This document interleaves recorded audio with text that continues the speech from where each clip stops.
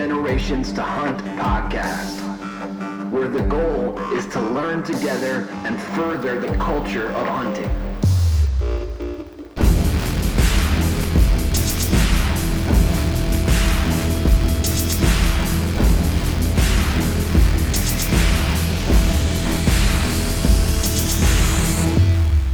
Thanks for listening.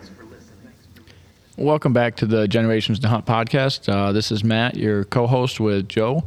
How's it going today, Joe? Doing awesome. How about you? Oh, we're doing all right. Today we have two very special guests from a group called Public Land Prowlers, Zach Rostar and Brandon Townley. Towery. All right. Towery, My bad. We're not off to a good start. It'll get better. You'll figure it out. Yeah, we got nothing but time. So we'll do Brandon, introduce yourself a little bit so you know his voice. Yeah, I'm Brandon. I new hunter with the Public Land Prowlers. This is our first year with the Prowlers, and me and Zach have been hunting together for a few years now. 4 years now, and it's been an experience. I've been hunting public for 5 or 6 years. I mean, I just enjoy the chase, really. Yeah, amen to that. I'm Zach Rostar. Also my first year with the Public Land Prowlers. And like Brandon said, you know, we've been hunting together for a couple of years. And he's been hunting state land longer than I have, really. We have a lot of fun out in the tree stand. 100%. Two heavy guys up in these little trees. You know, on state land, you can't always find the absolute perfect tree in a pinch. So the first time I broke him into a public land hunt, I put us in a tree that was probably about the size of a Coke can. A little poplar, man. Yeah, it was poplar, and it was weak. So like, yeah, he was climbing up, and I was on the ground, and you know, I had just gotten a lone wolf with climbing sticks. No, you had a climber. Yeah, I had to climb, dude. I totally forgot about that. Yeah. So yeah, we go out, and he climbs up this tree. And he like grabs a branch to pull down on it to kind of like lift himself up a little bit, and it just blows off this tree. And I was like, dude, this isn't gonna work. And he's like, yes, it is, or whatever. And these trees are strong, man. You only got so many options in public land. Yeah. So we fist fight our way into this tree, and he's on his stand. Also, I'm on his stand, and I'm strapping my summit onto this tree above him, mm-hmm. right? And then I had to like climb up into it, and oh my gosh, that was me breaking them in. Yeah, that was my literal first Michigan state land experience. Well, that's a good start, I guess. Were you guys successful that night or no? No, it was actually a morning, okay. Right? Yeah, and the sun was probably by the time we got in the tree. We didn't see a single. Yeah, it took us a minute. We didn't see a single deer that morning, right? And then we got down and stuff. I think we left that hunt, and I went and bought a lone wolf sticks, right? Yeah, that's probably good with climbers are only so useful. Yeah. So as far as Public Land Prowlers goes this year, what are you guys' kind of plans, and I guess where are you guys hunting at this year? Obviously public land, but are you guys staying in state? Or are you going to be out of state or what? Well, I think we're going to bump around a little bit. So there's quite a few of us in this group, right? There's, five of us? Yeah, five shooters. Yeah. And, I mean, we hunt together, so we're technically one group. Yeah. But there's us, Daryl, Spencer, Shannon, and we call him Old Man. By his Dana. request. Yes. Right. And then there's Dana. Yeah, so I definitely would hunt a lot in Michigan this year. Yeah. I feel like I might tag on and go down to do some Indiana, potentially Ohio. First week in November, we're going to go to Indiana. We're going to hunt Gratiot County and a little further west, and we're going to head maybe out to the Thumb this year. I'm in the works right now trying to figure out some situations where I can get out that way. I haven't even talked to him about it yet. Right. We're going to make our way out there. All right. He's getting filled in right now. Yeah. Yeah. I mean, what better way, right? Mm-hmm. So, other than that, I think was Daryl's usually like the traveler of the group. If I feel like he's like the guy that goes. Like I think last year he went out to Iowa, right? Yep. And then he went out to like Wyoming or something, shot an antelope. Yeah. He's the traveler. We're getting there. Yeah. I mean, like this year myself, it's been kind of rough, you know, with this I purchased a property, with an old barn and stuff, and planned on getting married in it this year. So I put a ton of time and money into this place, right? So then I got married, so we'll see if I can play my cards right and make those travels happen. And then also, with getting married, there's a honeymoon, so you blow up a lot of your vacation time doing those types of things, So we'll see if I can. Yeah, what he's saying is I'm the one putting in all the work right now, trying to find the deer. 100%. He's over here having fun. Yeah. Dude, it's stressful. Look at the size of my forehead. Yeah, man. So, so you probably won't. I mean, you probably won't get to go down to Indiana. So you'll probably stay pretty local to Michigan, pretty much. Yeah, I feel like for the most part, I'll hunt a lot of Michigan. But like I said, I mean, it's in my heart to travel and chase these deer with these guys. Especially Brandon. I look at Brandon like a brother. So I don't want him to have to, face stuff. Not to get like weird and sentimental or anything, but like honestly, I truly enjoy hunting with Brandon and traveling and, facing the struggle and, hanging and banging and, that type of stuff with Brandon, because it's so nice having somebody like that, because you can bounce ideas on the fly off of each other, right? So like, I don't know what you guys do if you travel or hunt or anything like that, but it's like, when you go down there and you don't have that, it's a lot harder. I'm not saying you can't do it. I'm just saying it's a lot harder to do. Yeah, when you're learning something new, especially when you go out of state, and it can be so much different, to not have somebody to just kind of bounce ideas off of can make life. I mean, you went bear hunting out of state. Yeah. Joe's never gone whitetail hunting out of state, but he kind of went on a whim with a bear hunting with random strangers. Yeah, that's what it took me to go like across the country, because I always wanted to go out west, and I always asked people, and they always said, "Oh, next year." Well, Yeah. I'm not getting no younger, so I just took the leap Good for you, man. and just went out west. But I definitely relate with you, like having somebody out there, because how many times have you like scouted, even locally, scouted something, and you're like, okay, this is where I'm going to go, this is where I'm going, and then you get there and you're like, okay, this is shot. I can't do anything here. So Right. I mean, there's endless examples of me and Brandon working together to figure stuff out, like looking at a plot of land, or even just like virtual scouting and being like, oh, I see this, and he's like, oh, well. 2 sets of eyes are better than one. Oh yeah. That's a fact. let's dive in to your kill last year, that 9-point. So, for instance, we virtual scouted on Onyx, right? And this is in Gratiot County. Yep.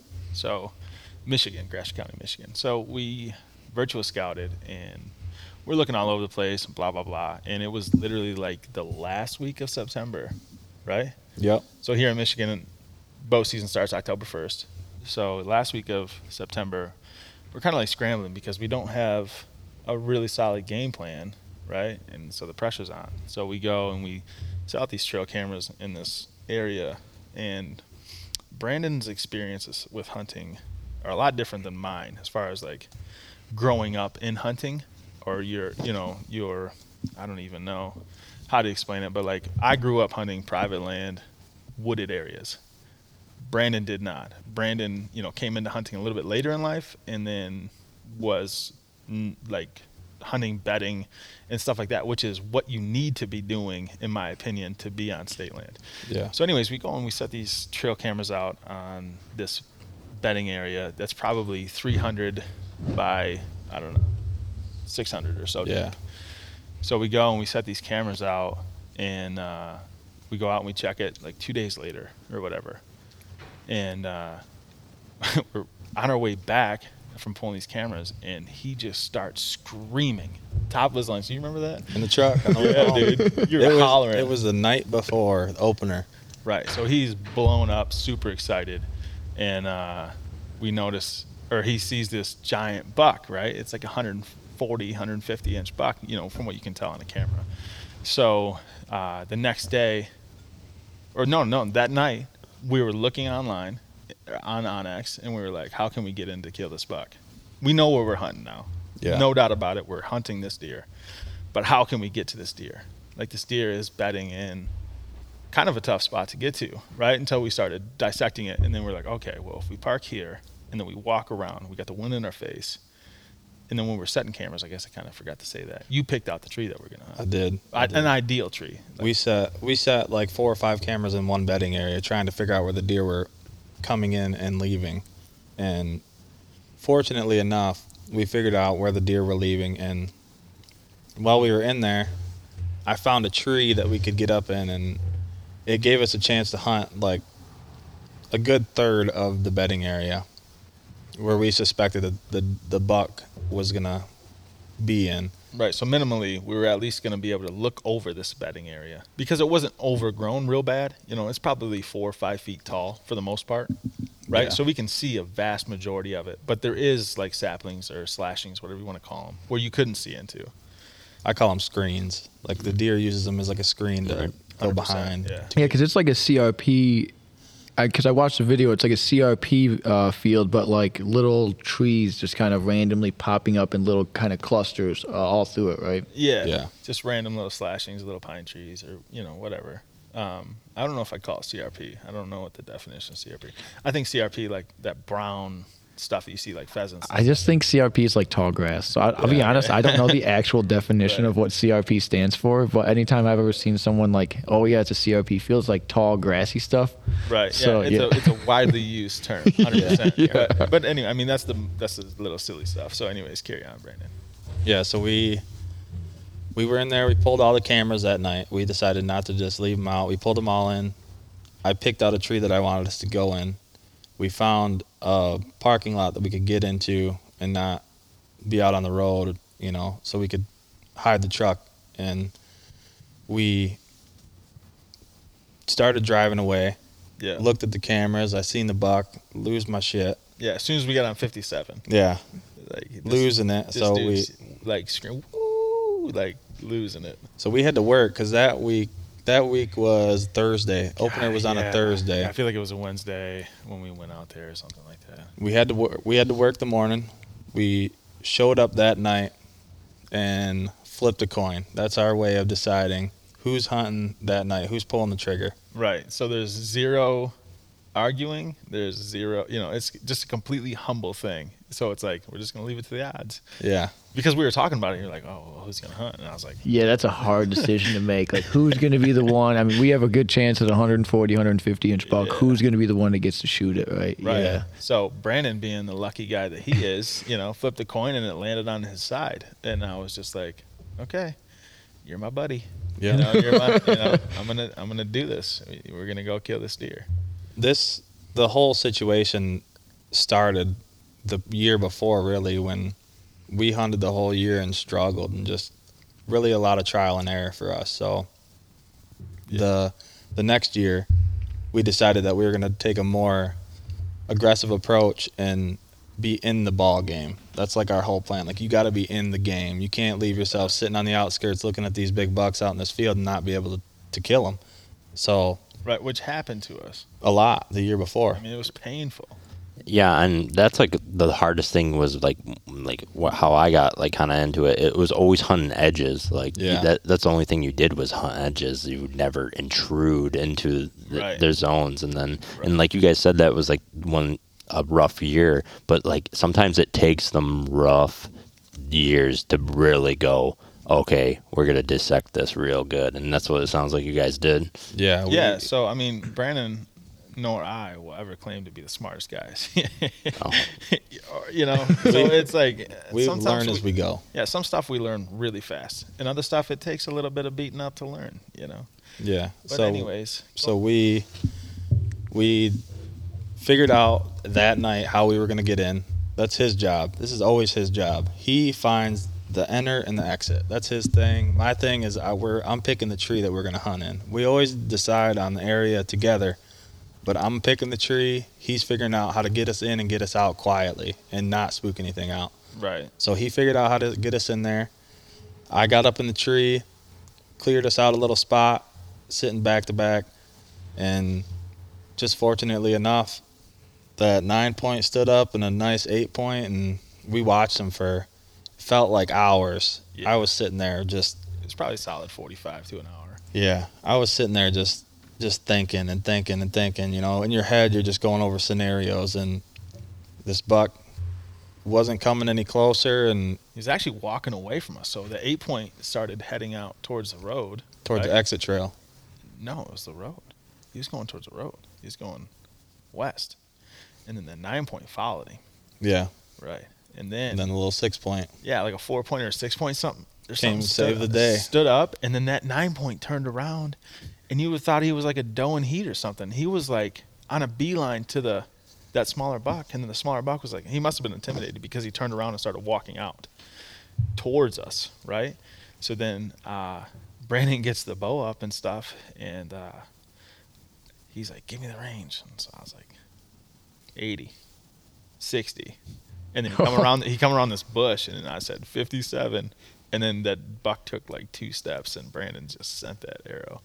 Well, I had my compound with me, but we just couldn't get him to come in. You know, early season, you can't make any noise. So I waited as long as I could, and we had a crossbow with us for the does. That was our thing. Like does, we just shot them with the crossbow.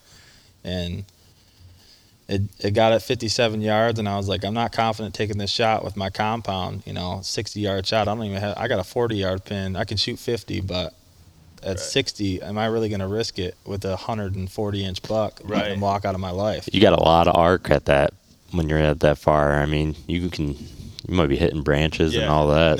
This is our first real chance at success out on state land. Yep. So I took the crossbow. I looked at him. I was like, give me the crossbow. I was like, I'm not letting this deer walk away. And this is our first time ever filming also. Our first sit filming, because we decided that we were going to film that year. And it was our first sit filming, and I was just fortunate enough to seal the deal. As soon as he said 57, I was like, okay. And then you let out that little screech. I was nervous, I was like, Buck was like, what, I step on something? Yeah, he's looking around like, what was that? Which was perfect. And then I smoked him. Shot him right through the heart. And then that is when I lost control. I was like, I'm not going to say what I said, but I lost. It was not G-rated for sure. No, it was a lot of explicit. It was a lot of emotion. You could definitely tell that it was something like just a lot of almost relief just gone at that moment. 100%. Yeah. So then I'm sitting there and I'm filming this, right? And I watched the arrow go through this, or the bolt, whatever. Watched it go through this deer. And then I zoomed out and I pointed it at Brandon, and you could just see this. I mean, his face was so white and his eyes were so big, and he was like, bro. And I was Did I get him? And I was like, yeah, and I'm like jumping. But then it's like, oh, let's get our stuff back together, because there's another 8 points still in the scenario. It's like 110, 120 inch 8. It's not just some small deer. No, he was definitely big at 110, dude. Like he was 130. I never seen Zach cock a crossbow so fast. he literally in the tree stand put his feet on it, both hands, was like snap. I was like, whoa. Dude, I was jacked up, man. I mean, so then what, did we switch seats? Not that time. No. Okay. So anyway, yeah. So we're watching, and we just kind of sat till dark. The 8 point worked his way out of our life, unfortunately. But, we got down and then tracked this deer. And we both got nervous because what he ran into, it was like the stem count there. It was next to impossible to walk through, right? Yeah. I mean, it was thick. And this deer just barreled through it, and we were going and going, and we're arguing with each other and yelling at each other because our nerves are so high and we're so pumped up, and then the simplest things were frustrating us and upsetting us. So then we just kept pushing and pushing and pushing, and the blood was high, and that's what made me nervous. The blood was high on these stem count, on these little saplings, big, small trees, slashings, whatever. Yeah. So I was like, oh my god, this is just. We watched the film 10 times to make sure it was a clean hit. Oh yeah, I would have probably just the whole rest of the night just checking it. Yeah. Well, I mean, that was his first reaction, was like, bro, did I get him? And then I said, yeah. And then I had to stop recording because he was like, check the film. And I was like, okay, good idea. That's a great idea. Let's slow down and breathe. But then it's like reality, in those situations, in that situation for us particularly, it was like you're trying to put forth like self-control, but it's like, oh my God, this has just been so long coming, So anyways, we track down this deer and we walk up on him. I hit him with my headlight and I was like, bro, look right there. And it was just that moment. Yeah. That moment right there when you, especially with the light or you're walking up on that first big buck or that, something you work so hard for, that moment right there, like it's done, like you've accomplished that, man. That's a feeling. I don't even know how to describe that feeling right there. No, but I wish worth of work. Yeah, I wish everybody can experience that in their life. Like it is such a phenomenal. Like it sucks building up to it, but once you get there, it's like, oh my gosh. Yeah, definitely. I don't even know how many steps there are. There's like the excitement, then there's like self-doubt. Then there's like, oh no, the worst case scenario, and then the actual reward comes to it. That's like the best thing. Just like, right, the relief. Yeah. That's the worst part. Is like you can't complete it without all those steps, right? Yeah, so I know.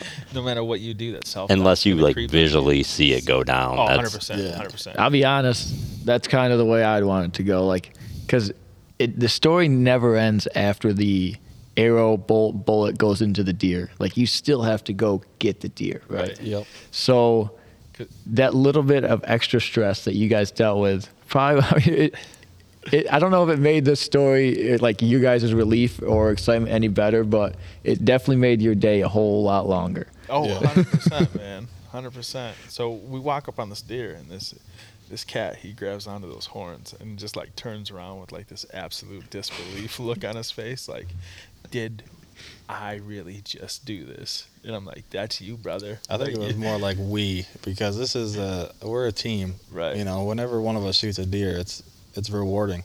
Oh, 100%. Like he said, we're like brothers, really. I mean, we fight in the tree, we laugh in the tree. Like there's never a dull moment up there. Yeah, we always say that, like the deer is just a bonus, but the camaraderie with, friends and family is what we do it for. I mean, there's nothing stronger than, I think, our community and just being in the woods outdoors with your fellow brothers. And Right. Well, we've known each other since we were in high school. We went to high school together. We were always buddies, and for a couple of years, where he's building his life and I was building mine, we didn't really hang out as much, and Right. Thankfully, hunting brought us back together. Somehow, miraculously, I got a phone call from him randomly, and I was like, "Hey, dude, you want to go hunting?" And I was like, "Yeah, let's go." So my family has 40 acres in Millington, and like that's where we first started hunting together. And like we went out there, and we were sitting in his dad's like the tiniest little pop-up blind. It was weird though. It was like it was shaped like an egg. Is the best way I can explain it, and it had like these 12-inch round windows in every panel, and there's probably 14 panels or something. Like it was just the oddest blind I've ever hunted on. Yeah, but it was what we had, So we went out and just kicked some leaves around and cleared a spot, sat down, and that's were that's cooking. where it all started. Really. Yeah, bro. Do you remember when we were cooking jerky over the heater? The heater.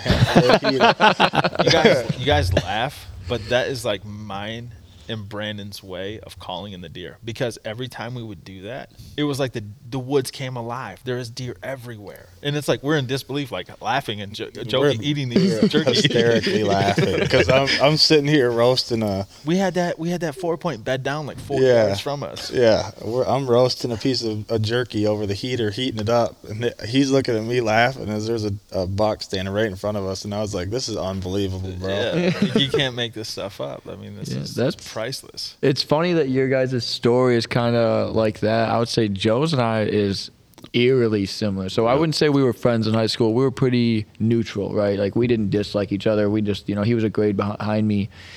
And like 2 years ago, about a year ago, we actually literally just started playing like Call of Duty together, like during quarantine when it first kind of everything got shut down. And then from there, we just started talking hunting, and then we haven't deer hunted yet together, but I mean, we got the podcast going. We got plans to go. We small game though. We did small game, yeah. I did shoot one. It didn't go well. Yeah, we had fun, but we had a lot of fun. He was an all big time hunter, and he kicked up the first rabbit, and he took the first shot and missed. I was like, this is gonna be way better. I'm so glad he got the first miss out there because I was really nervous being the first guy to miss it. Right. So, but yeah, that's pressure. Yeah. that's awesome that you guys' story. Isn't it crazy how like something so like hunting can bring somebody back together and like, dude, that's seriously that's probably one of the biggest things about my love for hunting, right? Right. Like, there's conservation, and then there's learning, and then there's, like the respect and all that stuff, but like just the camaraderie and the growing relationships and, and just the time it takes to go do these things. And like Brandon and I spend hours and hours in the tree stand, and it's like you really, really get to know the good, the bad, and the ugly about somebody, and and also you help each other grow as men for sure. or women, brotherly, sisterly love, I mean, it's just sweet, man. There's nothing better being with your hunting buddy, sharing the same tent and like a thunderstorm, and you're like, man. And you guys are laughing because it sucks. Yeah. So bad. Embracing the suck, dude. Yeah, you're just two fools out there giggling about the most ridiculous stuff. Oh, yeah. We've had a lot of good times, just good laughs, just random things that you see in the woods and you would never expect to see, or like we've seen a bobcat. We had a little buck stand right underneath of us, and we're laughing up in the tree because it's literally licking our tree because we put some VS1 on the tree. Like it's just just little things that make it just that much more special. You get to spend it with somebody because not a lot of people get to experience that, to hunt with the partner all the time in the same tree. A lot of people can't do the sitting in the same tree letting somebody else shoot a beautiful buck. If he shoots that buck, I'm more happy about him shooting it than I would be, Yeah, like, and that's where like the humbleness comes from.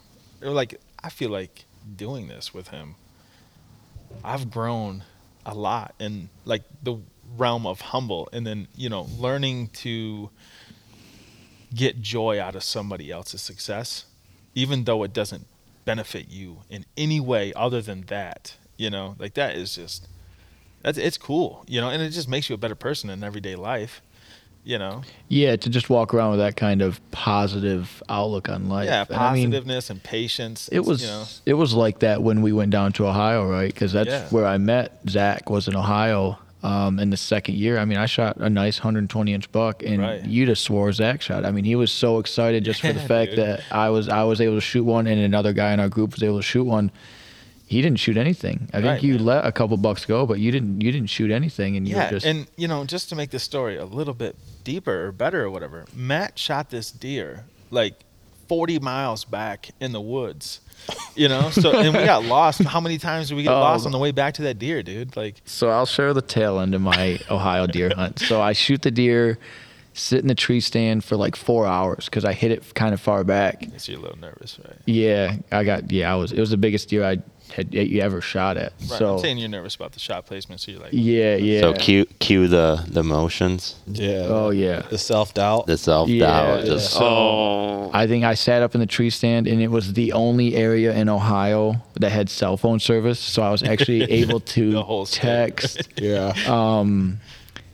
I was actually able to call some people to like calm down, and then I was texting another guy. He wasn't down there with us that year, but he had went down with us before. And so I sat in this tree for like 4 hours. I shot the deer at 1:30 in the afternoon. After 4 hours or whatever, I get down, track it to this trail, and then go get my father-in-law. We track it, we find it. Life is good. So we go meet back up with everyone, and another guy in camp shoots a 140-inch 8-point that he already had on the only deer cart we brought down. So we had to go get that deer out, which was an adventure. Yeah, because it was like down in like this beaver hollow. Yeah, so we're going, and I don't know how many people listening have hunted Ohio, but I feel like there is an immense amount of greenbrier. Southwest Ohio. Yeah, whatever. Like, it is Greenbrier, so large bad. hills, and then you had beaver chew-offs that were like the perfect height to ruin your day. Yeah, well, you can't see them because it's in the yellow grass. But Yeah. you're just tripping and stumbling. So, Mhm. anyways, we go and we find this deer. And I remember, do you remember going down that hill? Yeah, with like And I 6 of remember us. like the thought going through my mind, just let go of the cart. Because I don't know why I was being so caught. Well, it was a nice buck, so I didn't want to Yeah. break the horns. You know, it's another guy's deer or whatever. But I remember going down the hill and like, yeah, I'm going face first down into these greenbriers. I'm like, let go of the cart. I don't know why I didn't. Thank God I didn't. Or It was a whatever, but steep. like- It's not like this. Like this isn't a gradual hill. These were. I don't even know how Mike got up the hill to hunt, yeah, let alone that we were able to get the deer down. right. So we spent about an hour, and it was dark when we walked out. So it was about an hour and a half getting the first deer out. Yeah. So Me, before me and Dave had to pick the cart up and multiple times, carry this yeah, deer out, and it's a monster deer. Like he's, I don't know, what would you say that deer weighed? all of 160, 170. I mean, I have a picture of my deer next to it, and it literally looks like my deer Dressed is a out. baby. Dressed It's out. disgusting how big this deer was. Right. So yeah. Let me be quiet so you can tell you something. So we get that deer done, but I remember before we left my deer, because we drug it up on this little logging trail, but in between the two logging trails that we walked back in on, there was a small section of woods that we had to cross over. Well, somebody had put them little reflector lights Yep. on, and I was like, oh cool, like I'll just use that to find it when we get back. So we go. First mistake was we're taking a logging trail back. We walk past where we need to cut. It Yeah, the splits, Y, yeah. and we walked past the split. Yeah. Because like I was in the back, and this is the first time I'd been in there. Had no idea. Yep. So we get turned back around, get back on the right path, and then we get up to where those little spikes were on the tree. There wasn't just one. I mean, you took a light and it It's like just a forest of them. just everywhere. And I went, Fireflies, man. oh man, like there goes my whole plan. So we're literally looking for a dead, gutted deer on a trail at dark. Yep. And there was only like a couple, we only had like 2 flashlights. So most of the people were like just aimlessly walking around in the dark. So this is only my, like, this is the second year I've gone down to Ohio with like Zach and Mike. Yeah. So this is really my first like I don't have many encounters with them, and this is not so far going great at all for me. And so then we spent 45 minutes looking for this deer.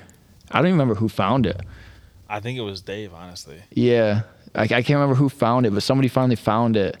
Yeah. And what a relief that was. Yeah, I thought we're I all was gonna. doing backflips out in the woods, like woo, you know, like celebrating, like, and then I walk up on it, I'm like, oh my god, that's a nice buck. You know? Yeah. Heck So- yeah, dude. Well, the best part was, so we get it out. Mike had to go to the gas station. You remember that? And he was out of gas. Oh yeah, And we he were- was following my directions off of my phone. Yeah, we were fretting whether we were gonna make it, and like, Yeah. that is not an area to run out of gas And- because it's like, Right. it sucks walking in the woods, and it also sucks walking on the roads because the roads are straight up and down. It's Yeah. like, And I'm the dude that just got everyone lost to a dead deer in the woods on a trail. And they're taking my directions. And we've made it, but man, the whole time I'm like, man, I hope this GPS doesn't fail me. Like I'm gonna look real dumb if I can't find a deer and not get us to a gas station. right, and we got the whole peanut gallery in the truck, just like ripping on them and joking and stuff. Like it was a lot of fun. It was the longest, probably 20-minute truck ride I've had because I was like, oh, please just make it. Please just make it. You were making memories though. Yo, 100%. yeah. And this That's is the best part about it. exactly. And this is the beauty of it all.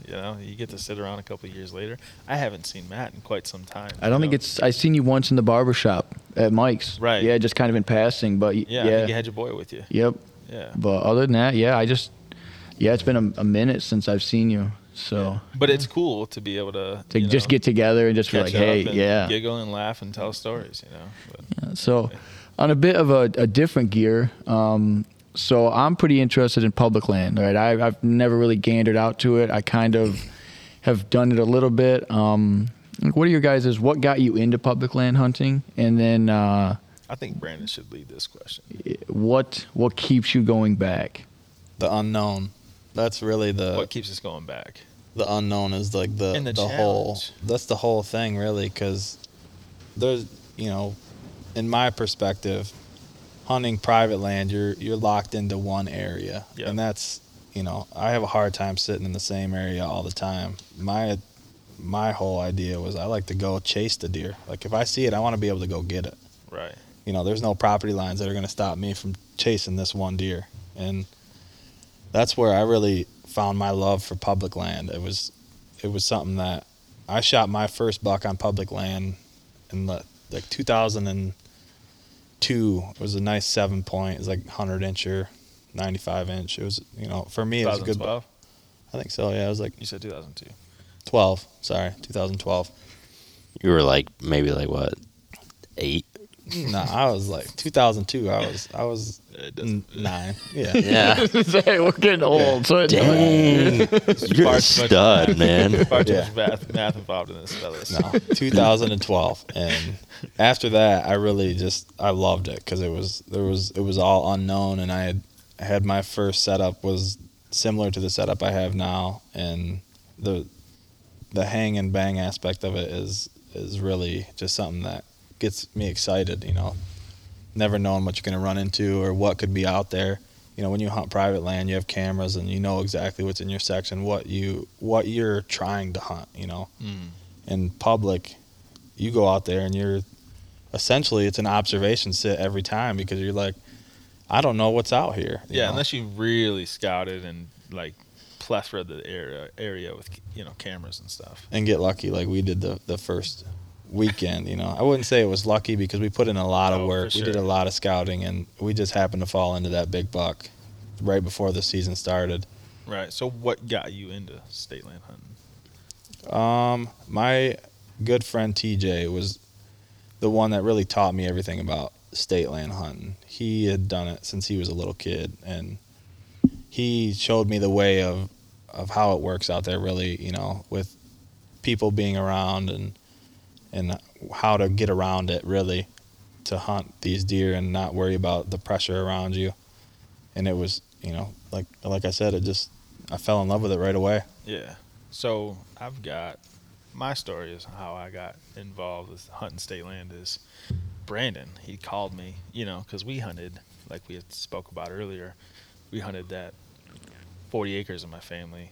My family's 40 acres a few times or whatever. And then obviously we really meshed well together in that scenario. So he called me and he was like, dude, let's go state land hunt.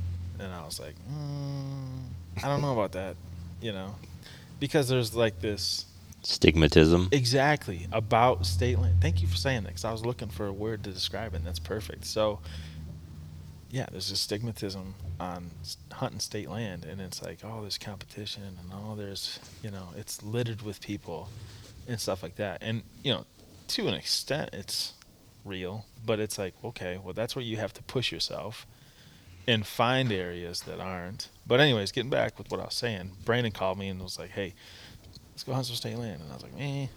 But anyways, I went and I did it. We started hunting out there and stuff. And, my first experience, like we shared with that little baby poplar tree. And we were at the tippy top, dude. Like I could touch the top of this tiny little tree. And like the wind started picking up and I was looking at him and he looked like a cat up in a tree, call the fire department type of thing. And I was feeling absolutely the same way. So we are like, all right, let's bounce. Let's get out of here. Let's go find somewhere else. Yeah. Let's go find a bigger tree. Yeah, so that's where I kind of started, right? Or I did start. And then I guess it was just stubbornness. And then my loyalty to Brandon with making it work, And then I don't know if I'd say like trusting him or anything like that, because it wasn't like I was blindly being led.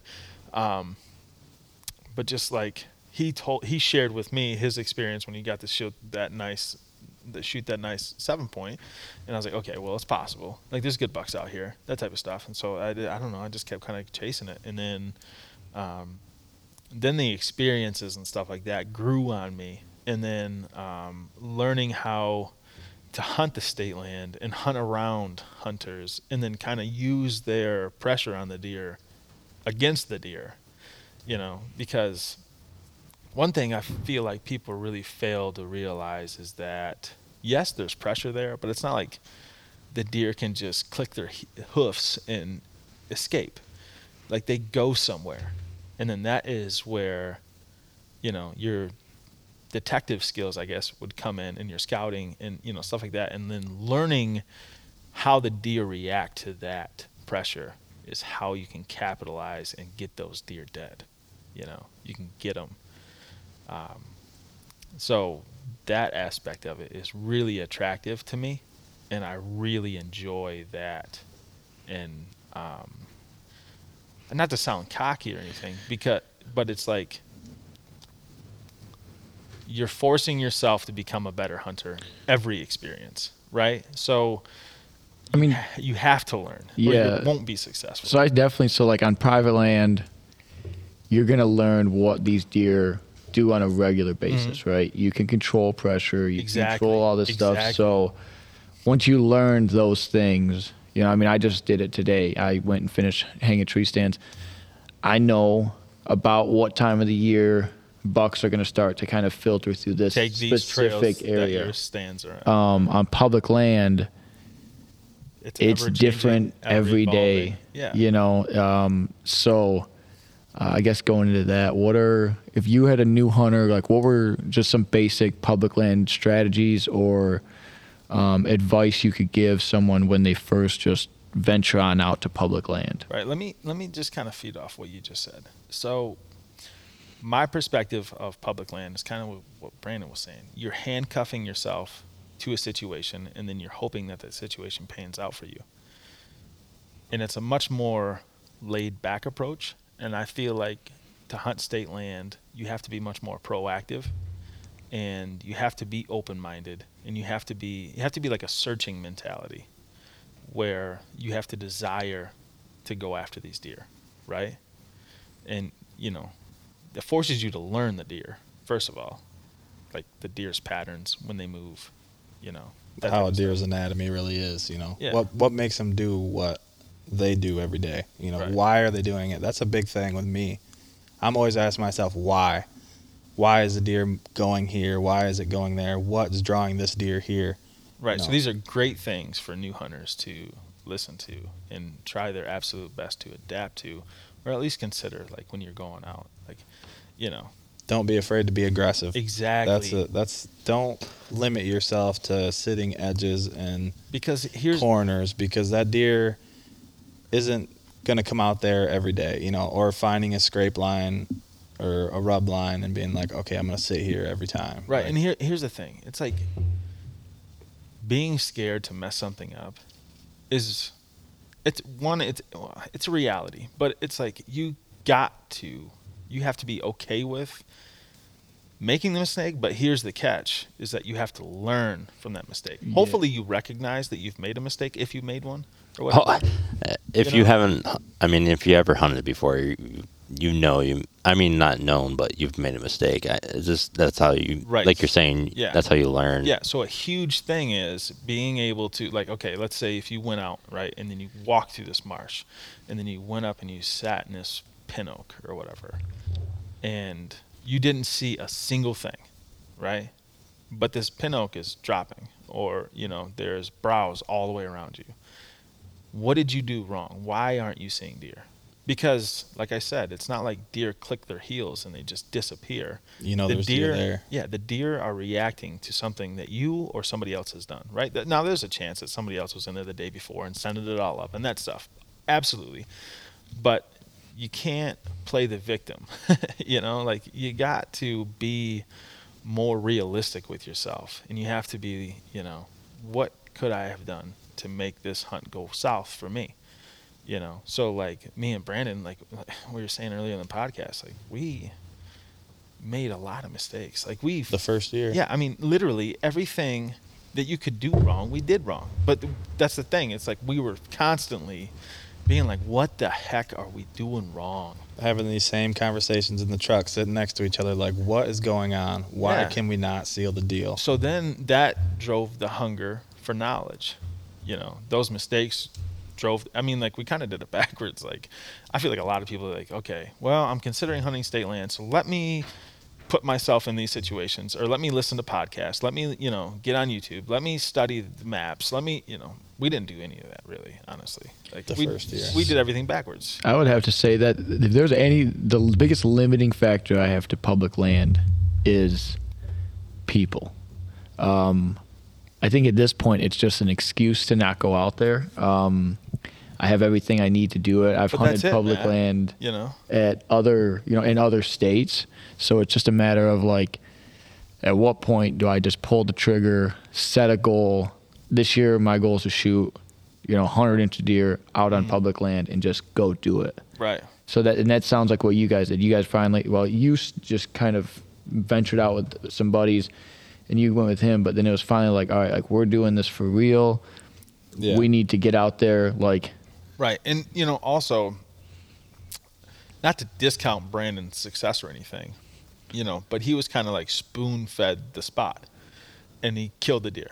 Right. So then when it was him and I don't know what it was. Like maybe he felt uncomfortable introducing me to a group of people who helped him get out and go or whatever. You know how people are with hunting and territory. Oh, yeah. So- This is my spot, you know. Yeah. right. Yeah. These are My deer. Yeah. My like, deer. like it's state land, dude. So, you know. But anyways, we went out on our own and just beat our heads against the wall. So yes, Matt, to go off what you're saying there, But people are absolutely a huge factor. But like I said earlier,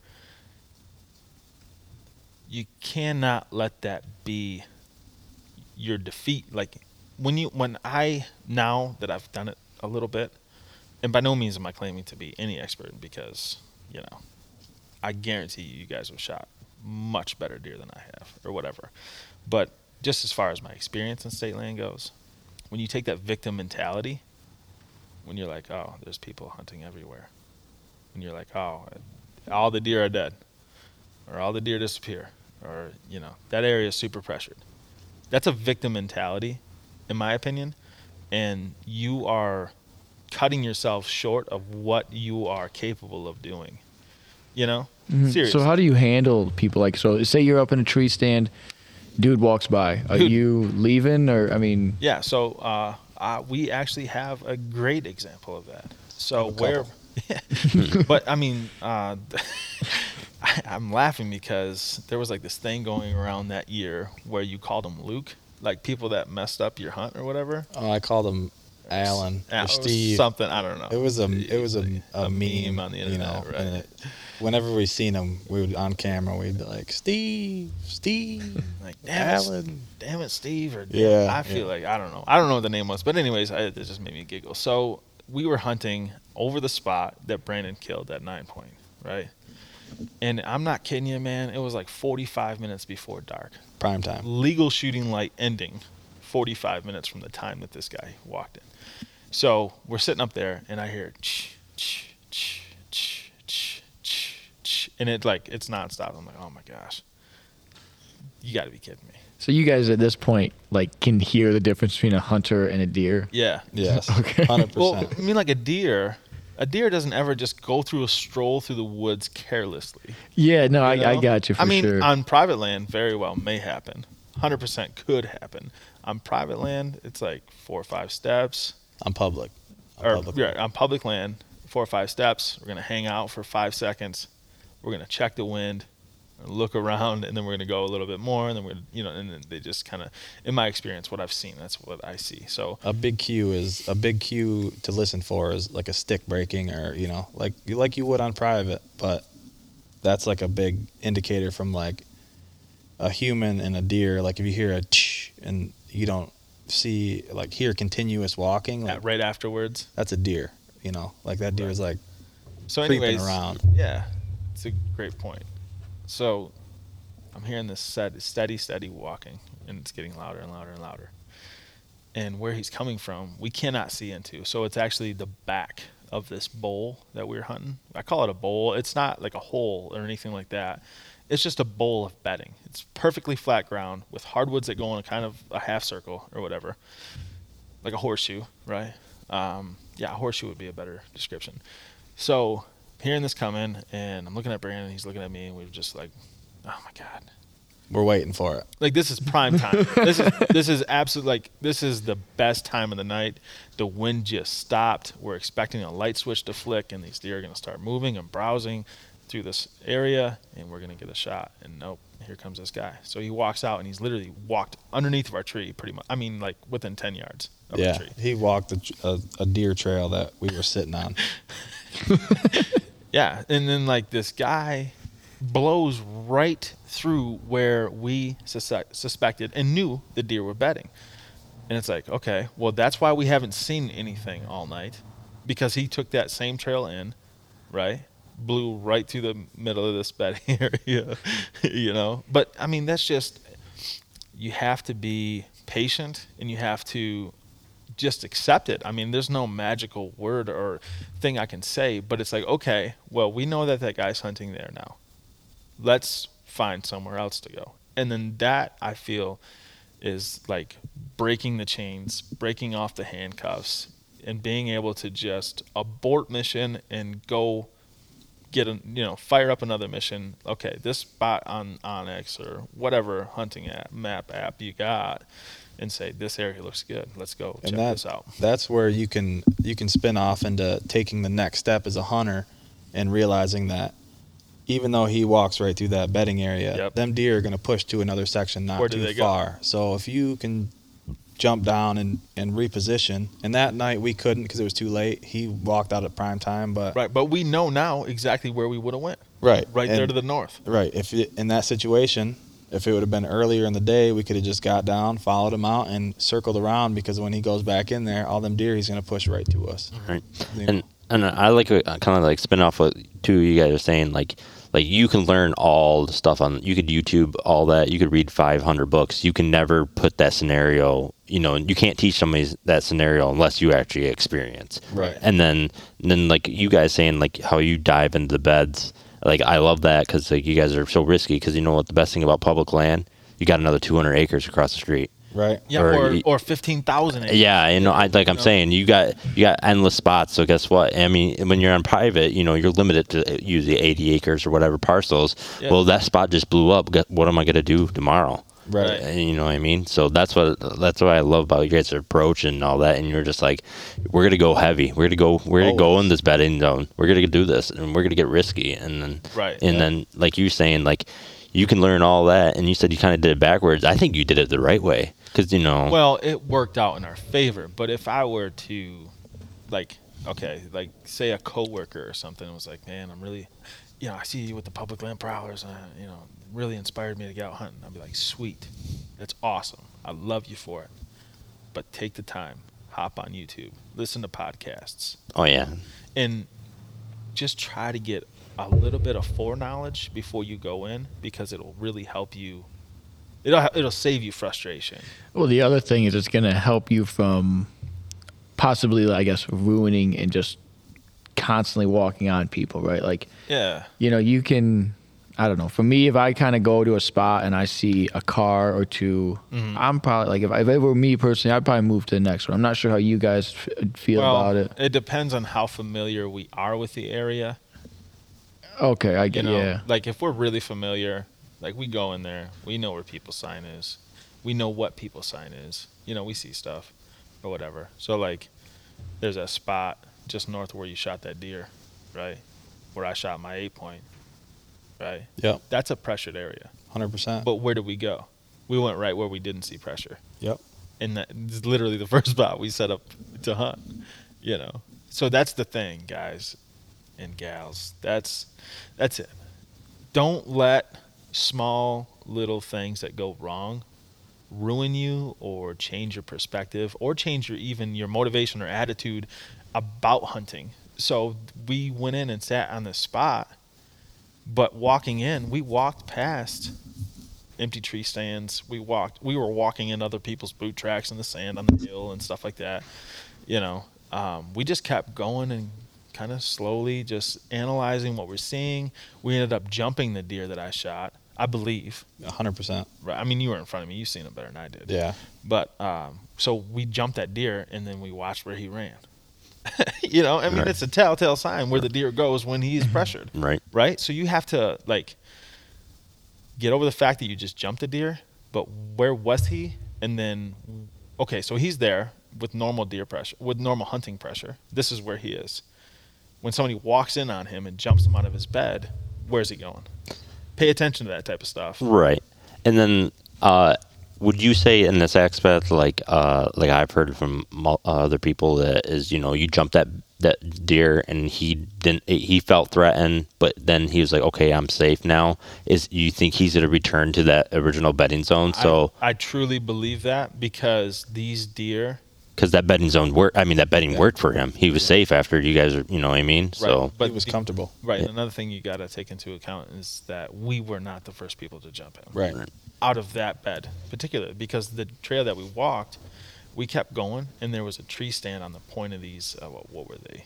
Beech. Yeah, Birch trees. Yeah. There was a tree stand on the point, so it's like there's no other way for that guy to get there other than the trail that we just took. That So- deer is sitting in that spot specifically because he knows that somebody's hunting this section behind him, Yep. and he's watching out in front of him. Yep. So So when that hunter comes in there, he's gonna know, because he has to walk over top of this deer, walk over top of him to get to where. Right, I don't know if deer are like that analytic, but I bet you they're really close to something like that, because they're, you know, really good at surviving. So they know their patterns. for sure. And I love how you guys are not even, you're like, it's not even about the deer sometimes. You're like, it's about the people, the pressure. Right. Well, And yeah, so I mean, there's natural habits that deer will never, you know, it will always have its habits, but you're playing the pressure and The all whole that. thing with public land is it's all pressured. There's no Yep. such thing as a deer on public that's not pressured. So you can't let that discourage you from going out there. Right, Because and you them can't deer ever- know that there's pressure. Yeah. So they're always on alert. So right, and you can't ever think, like, unless you're like in the middle of like Montana or like Alaska or some really remote place, you can never walk into a place and be like, oh yeah, I am the first person here, and there is no pressure here, and these deer will never see me coming. You know, like, it's not like deer just go places where they're free roaming, ranging deer, Right. and they have no pressure. You know, like, and that's I feel like that's a big mental hurdle, and it was a huge one for me, because we would go places and man, I would just be like elated and be like, oh my God, this is such a great spot. We don't see any sign or whatever. And then we go and we hunt it, and then there's people walking through, you know? So, you know. Yeah, because a lot of people are mobile, right? So they don't have stands that they just set up all the time, Yep. and leave there, especially on public land. So there could be people there that just they don't have a stand up, you know. Right. And the realistic thing is that you can be sitting 5 yards from a tree that somebody sat in yesterday and kill a deer that the person that hunted the day there before you did not see. And that's a realistic thing. I think that's 100% going to happen, or could happen. You know, for instance, hunting in Ohio with Mike. Mike shot that. That was the year where he killed the deer that we drug out. The same year you shot your deer. Okay, yeah, up on the Okay. beaver dam. Yeah. So up on that hill there to the north, there's a point. He described to me perfectly where he was, right? So like 4 or 5 days later, I went and I sat there. I didn't see a single deer. Yeah, he seen like $5 before he shot the one he killed. Yeah. So that's what I'm saying. State land is like an ever-changing, liquid, evolving thing, you know? So you gotta be willing to play things on the fly, and you gotta be a gambler, and you can't be like, you can put out all the trail cameras in the world. You can put out cell cams where you don't have to go to disturb the deer. Like, those are all perks. That'll give you like an idea of what's in the area, but you can't go in and be like, this is where this deer is 100% of his life. You know, this is where this deer spends all of his time, because he might have 3 or 4 different little safe havens within, you know, a 500 or 600 yard range or so. And if this is getting heavy pressure, then he knows that he can bump over to here. and then he can bump over here, and then he can just keep moving around and stuff. That's where you got to hunt hot sign, right, Brandon? You got to hunt. And, if you hang in a spot and you don't see the big buck that you had on camera or whatever, that doesn't mean he's not there anymore. You just have to be strategic about hunting that area and not like hunt it 5 days in a row and set it up because, he's. So like this time of year, you're going to run into public. What are you going to look at, I guess, right now? So, I mean, obviously for me, I'm hunting private land. So, I mean, scrapes, rubs doesn't really mean a lot because I know in years past this is what the deer are going to do. Right. So are you guys going in and you're looking for scrapes, looking for rubs? Are you just strictly looking for bedding? So that's a great question. So you might disagree, Brandon, but I'm going to say my opinion. I feel like this time of year is probably the most valuable time for cameras because there aren't people hunting them right now. So I feel like our tactic for the first week or two of the season are to go off of the data that we've gotten on camera, right? So you can pattern the deer easier in early season Right. than when the rut starts. Right. And, because you have the rut that's going on that's driving the deer, and you have a lot of more people hunting the deer to push them around more. So this time of year, I would say, is where I have the most confidence. That's a better way of saying it. This time of year is where I have the most confidence in the cameras that we have out. So then we say, okay, we've got this area kind of locked down with cameras. And I wouldn't suggest having just one camera in a general area. I would kind of surround an area with the main trails in the area around a bedding where where there's food, right? And gosh, I can get so deep with this about food and blah, blah, blah. I'll just keep it super simple though. Find the bedding, step one. Step two, find where they're leaving to. Where's the food? Where's the water? That type of stuff. Get your cameras on those spots, on those travel corridors is what many people call it, on those heavy beaten trails or whatever.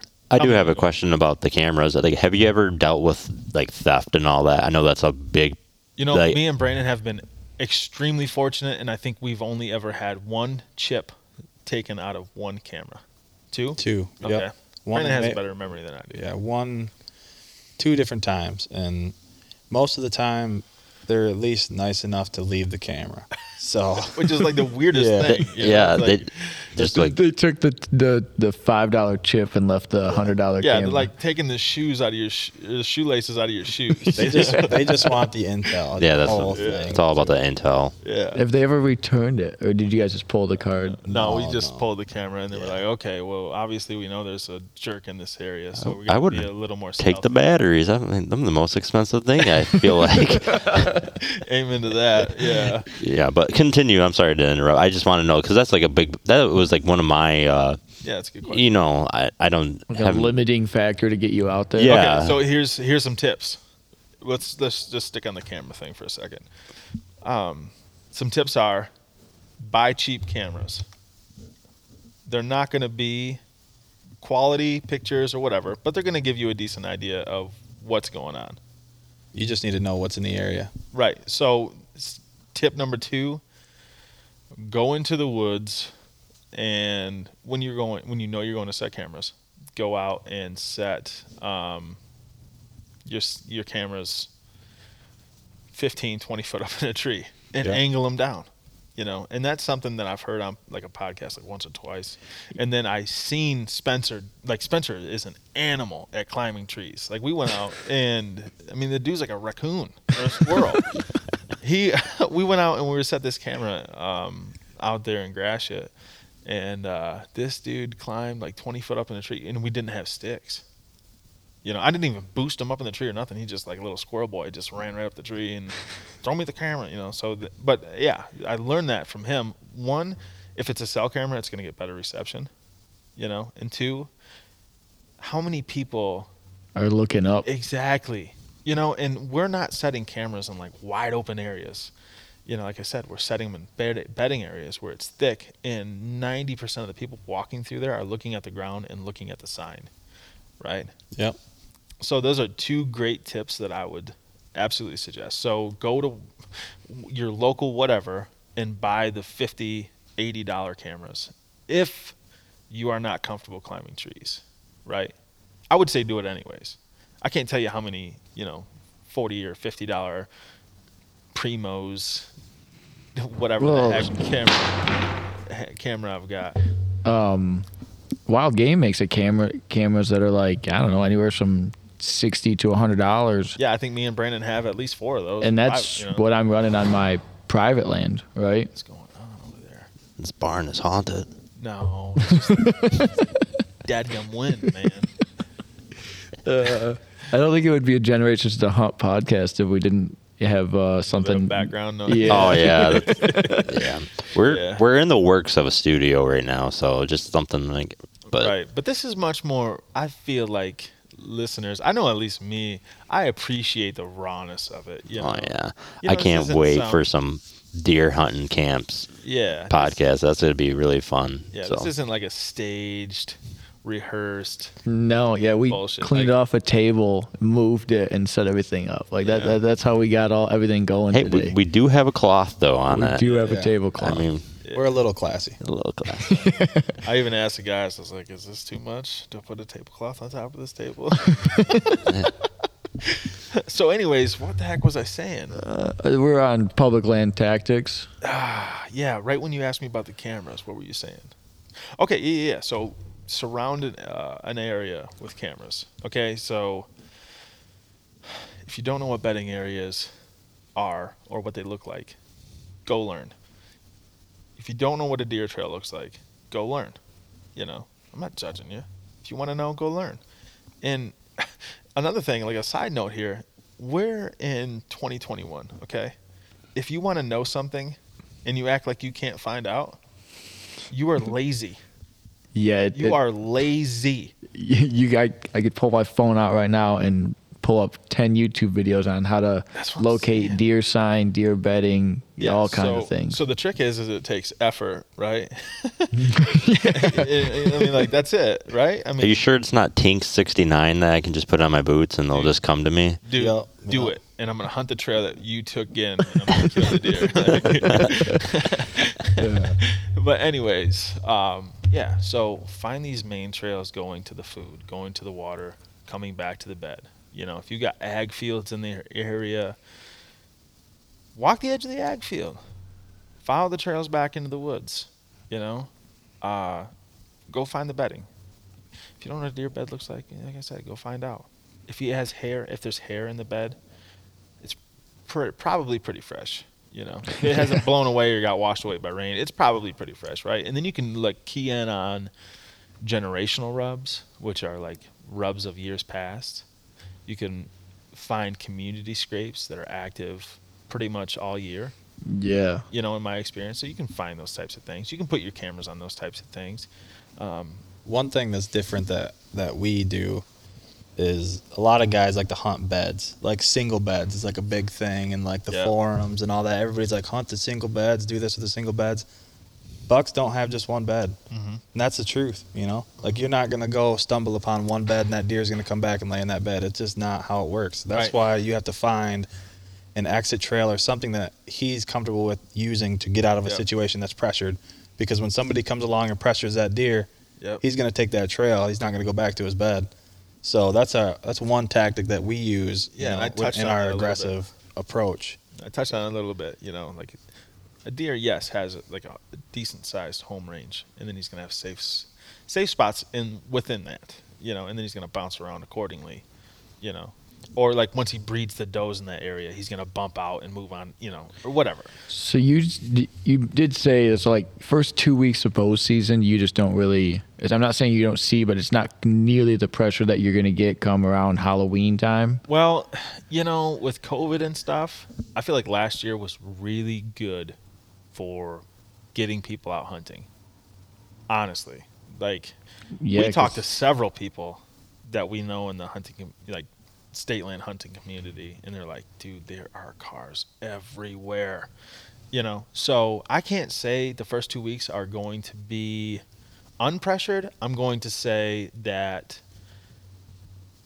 to go and get a raw deer that isn't beat up by pressure, your best chances are first 2 weeks of October. And no, I don't think anybody can really argue with me. No, First, because you they've know. gone an entire year Yeah, and without. then every passing day, he experiences more pressure throughout the year. You know, and like November 15th, when it's a pumpkin patch out there, is obviously the peak, right? Like, fortunately, I think gun season opens on a Monday this year, so that might slow some folks down. Or just give them all week to. Yeah. yeah. Yeah. They're gonna take that whole week off, and then the woods is gonna be chaos. Yeah, so I'm not saying we don't use cameras throughout the whole year of hunting, like the whole hunting season. But I'm just saying I'm the most confident in the first 2 weeks. So if you feel like you need that confidence boost or whatever, like from a camera to go out and hunt deer, To be confident in a section. yeah, I know I do. Right. I won't be shy. I'm gonna say, I 100%. If I have deer on a camera, I am 100% more confident than walking into an area I've never seen and sitting up and hunting and just hoping. Yeah, that's how it is when you go out of state. Like, I don't have cameras. You know, we didn't have cameras to put up, and you're just going into a section blind, hoping things work out. Right, and so that's where that's like it ties in with what I'm saying. My most confidence is the first 2 weeks with the camera. So we have deer, like, you know, you get pictures of deer, like, oh, that's a good deer. Oh, that's a good deer. Yeah. Oh, that's a good deer. Oh my God, that is a giant deer. That's what we're going after. That's what we're trying to get killed those first, you know, So precious days of the season. now during the rut, I mean, how aggressive are you guys with your calling and scents and all those other fancy That's a things? great question, and I'm gonna tell you right now, me and Brandon are like split 50-50 on this thing. Oh, okay. I'm like That sounds I'm just like us. yeah. So, We're totally almost opposites on what we do. right. So in the beginning of the podcast, Brandon sounded like the real hardcore head first type of guy, but when it comes to calling and rattling, Brandon like runs. He's like, I am not Not on for public land. So Right. what is the reasoning for it. that? Brandon feels like it's an alarm going off telling the deer to run away. That deer knows that you're smacking them horns together. It's like, that's not a real buck. Sorry. Right. Like, Even with real antlers, I think Yeah. they're just so educated. Like, Yeah. you know, But that's here's another aspect of it, guys, is there's no ground noise if you're in a tree. So there are YouTube channels where these guys are calling them in, and they're on the ground, and they're making a buttload of noise on the ground to make it sound realistic, and they're having huge success at it. And honestly, that's something that I've never done. And I was actually kind of talking to Brandon about it, I don't know, probably a month ago. And I was like, man, I'd love to hunt from the ground. One, you're more maneuverable, you know. Two, you're more maneuverable. Like, you can just get up. You know, you don't have to. Like, okay, so more of our relationship dynamic here when we're hunting. Brandon is the monkey tree guy. I don't know what it is about him because he's not built to climb trees, but the dude can climb trees. So for the folks that can't see Brandon, he's not tall, and he's got T-Rex arms. 5'7", 250, and I can climb a tree like no other. He's just like, he's natural. So, and I'm the ground guy.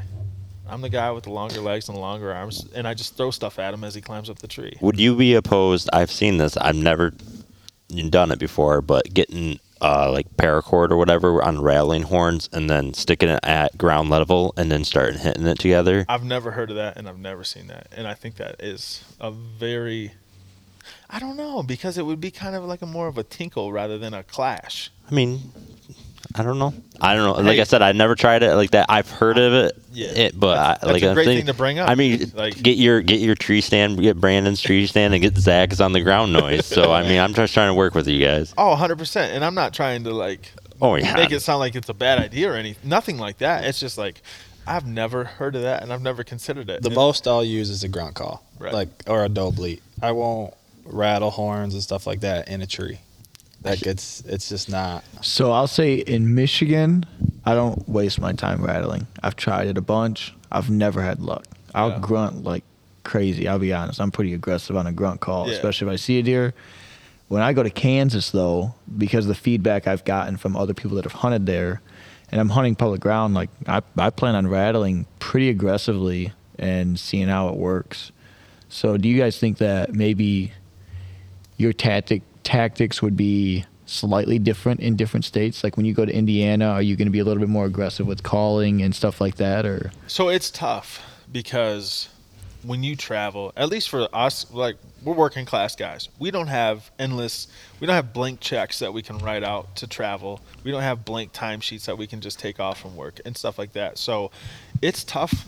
It's tough because you've got X amount of time and you don't want to spend your X amount of time being reckless, right? So that's my opinion. But that's when Brandon would be like, "Oh yeah, we're gonna try it. We're going down. We're gonna try it." You know, like with hunting tactics, yes. If we're gonna get a chance at a buck, we're gonna be aggressive. We're gonna push that deer. Our whole strategy is pretty much a bump and a dump. Yep. That's how that buck that I killed. Yep. We bumped it out of its bed when we pulled the cameras. That's how we found the exit trail. We've seen where the exit trail went, and we came back in the next night and got on it. Right. And then with his buck, bumped it out. The next morning, my man put it down. Like our tactic is about being aggressive in the right way. Just hang and bang. Being aggressive is not sitting in a tree smacking some horns together and blowing a grunt blindly, trying to hope a deer comes along. Like, what was that? Well, no. And like when I was kind of like learning, getting into it, I seen a lot of people doing that, and like I always see deer go like, oh, he didn't hear me, and then all of a sudden, like he's going to go down or go upwind, and then blow you out, and that's why I'm really against calling, because they're just going to go. Most of the time, they're going to go down. They know where that call. They live in that woods. They know exactly what tree or where that noise came from. He's going to go downwind, visually check it, and then now he's using his nose even twice as hard, just trying to confirm what he just heard. Yeah, and that's why I'm against it too. That's where you hear people. Well, I don't know. That's where I've heard more experienced folks say, don't blindly do it. You know, like if you can see a deer and he is 100% upwind of you, right? Not downwind, and there's slim chance, like he has to go from the opening that he's in into the woods, loop around you to get downwind of you.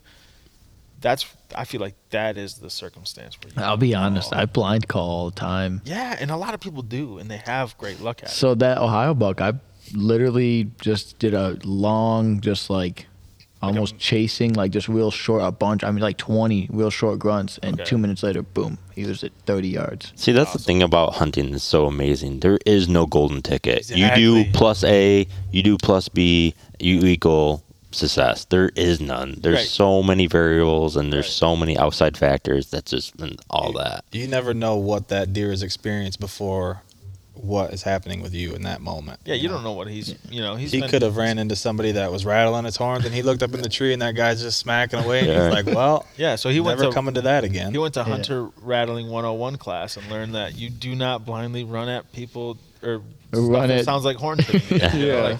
So he put that in his little bag of tricks, and he won't ever do that again. And I think with calling, again, I'm hunting less pressured deer. So they're pressured, but it's nowhere near, I think, kind of probably what you guys are getting. Yeah. So I guess the deer I'm hunting aren't nearly as on edge, right? Like it is rare that I have a deer ever just walk in and, like, cause you can when a deer walks in, you can see if it's on body edge. language. Yeah. And I mean, it's just, even with a call, I mean, I'll have deer come in and just to check it out, you know, but. And that's awesome, you know, and that's your experience. And so if it works for you, do it. And that goes for everybody. Like if you are doing something and it's working for you, don't change it. It's working, you know? Yeah. But I do see everyone else's point on this. Like a big buck, there's a good chance you might educate that deer, public or private.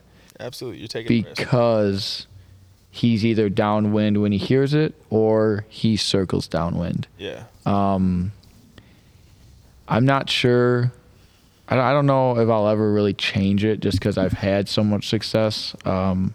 But yeah, I definitely understand the risks and why it's not always the best idea in the world. I think there's a time and a place that both tactics are effective, and yeah, I don't know if blindly doing it for us is the way to go, because I would pressure be if I everywhere. was on public land. I would guarantee I'd be a lot more cautious for that reason, and the other reason, getting another hunter walking to me. You know, I mean, I've seen it with turkey hunting. I've hunted on public land. Calling it another. Hunter. Yeah, you know, you're calling in another hunter, so I imagine it's the same. So the last thing I'm trying to do is call someone to me, right? Right. So no, on public land, I don't know if I would be. I don't know if I would even take the call out unless I seen a deer. I don't know if it would be a That's good my idea. approach with it. I have to have eyes on that deer so I can Watch try its to reactions. play off its reactions. You know, there's got to be some sort of give and take with it. You can't just keep hitting it and hoping that deer's just going to keep coming and looking at you, because you're going to hit it and he's going to be looking at you, and it's like, okay, well, see ya. Yeah. Right. You know, there's Yeah, a time and a place for everything. Yeah, and to go further into the time and the place, there is an appropriate time of year to do it. Like if you're out there October 1st blowing grunt calls and rattling horns, like you're so far from helping yourself, in my opinion.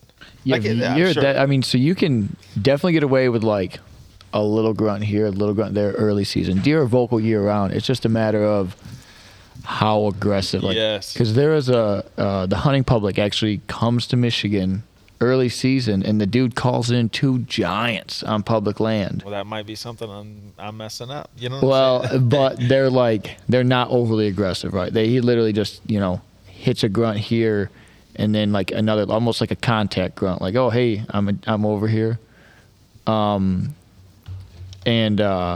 you know, come check it out, kind of thing. But like, if you're doing the rut, you're gonna be a lot more aggressive. Like I'm never gonna Oh, for just sure. go out October 1st. And And just start clashing horns. smashing antlers together and just going meh, meh, meh, meh, meh. Right. Like I promise, you're gonna blow every deer in the county away. You start doing that for sure. So Yeah, I mean, I try to save like the calling and stuff like that for like the first week in November. yeah, I don't generally take anything out early season. I would say that last weekend of October, I'll start pulling them out, you know, and start hitting them at deer. I have like early season just taking it with me, and then if I seen a deer, I love messing with little bucks on private land.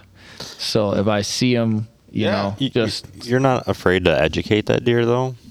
no. I'll be honest. A 1.5-year-old buck is not the brightest animal, and on private land. I mean, I That's don't why know. so many of them get killed out there. That's why it's so rare to see an 8-pointer, It's 120-inch deer. I'll just throw, like, you know, when they're away, when you let them get out of sight, and then hit it, see if he'll come back, right?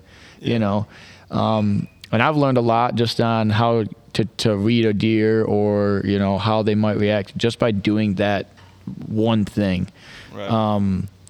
Now, yeah, there's certain days. I mean, there's just so many different ways you can go about that specific strategy. And if I was on, again, if I'm hunting public land, do I do that? Probably not, because at some point, like, I'm probably just teaching that deer, like, hey, every time that grunt call goes off, I just walk to that dude sitting in the tree, kind of thing, you know? Yeah, but here's the thing too, guys. It's like you never know. Don't ever. I think this is the main key. Is don't ever handcuff yourself to doing something or to not to doing something.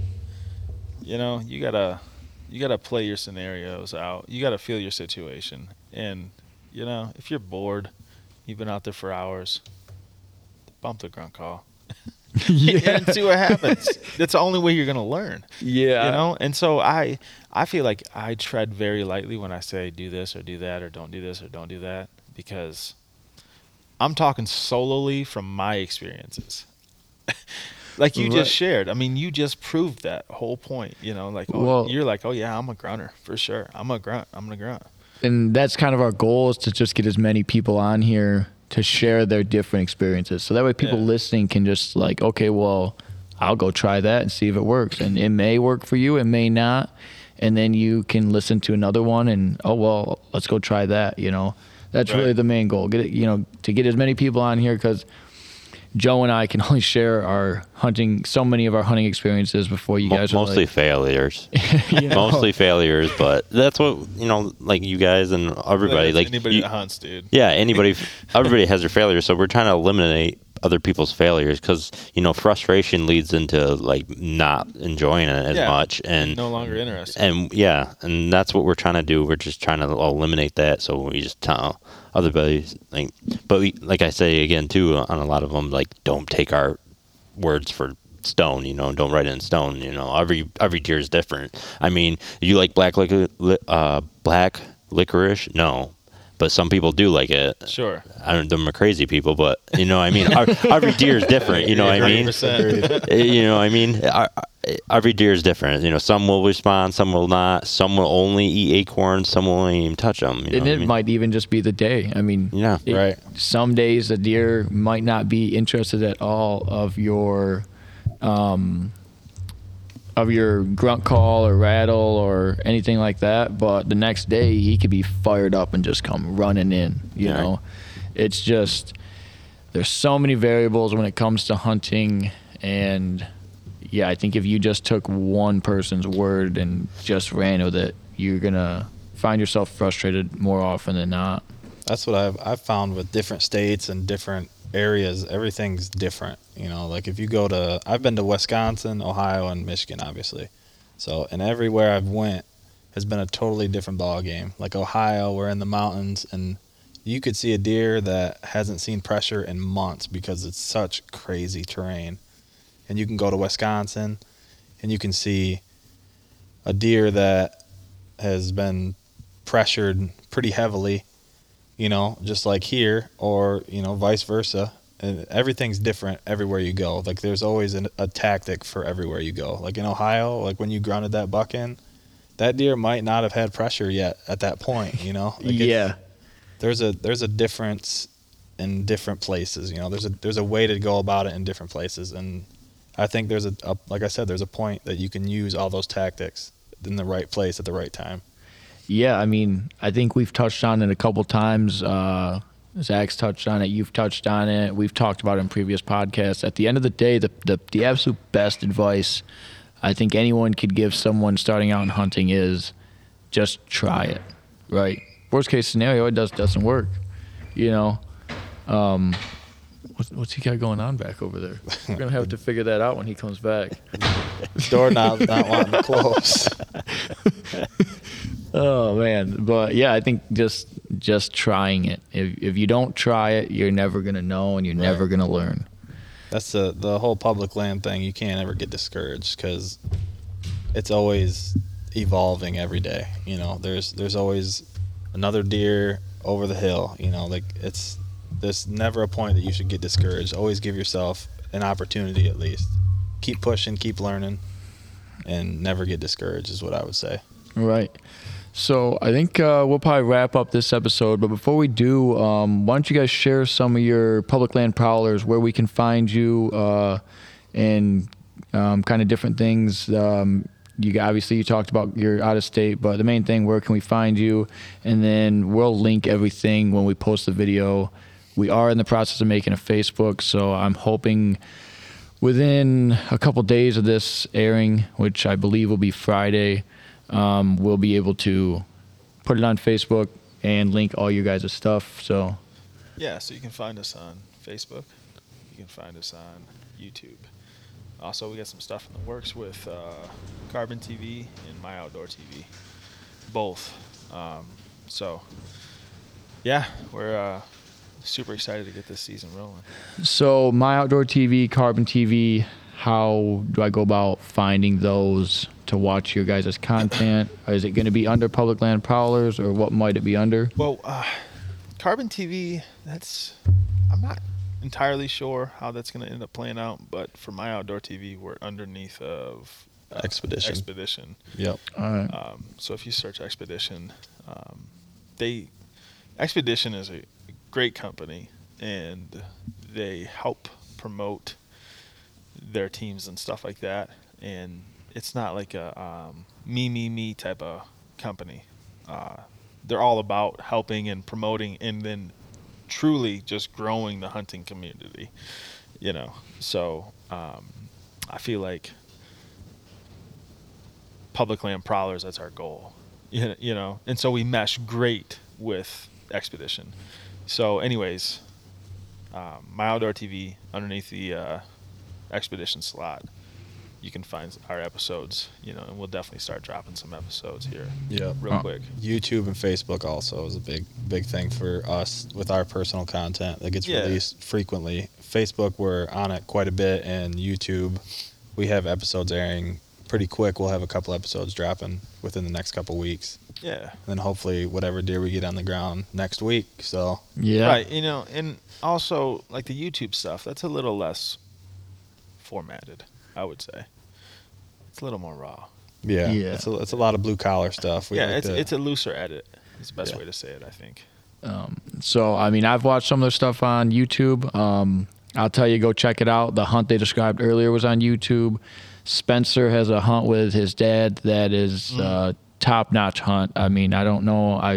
Hopefully we can meet up with Spencer sometime. I definitely want to get him on. He can kind of share that story. But Yeah, I'm sure he would absolutely. I promise, go check them out on Facebook. Check them out on YouTube. You're not going to be disappointed.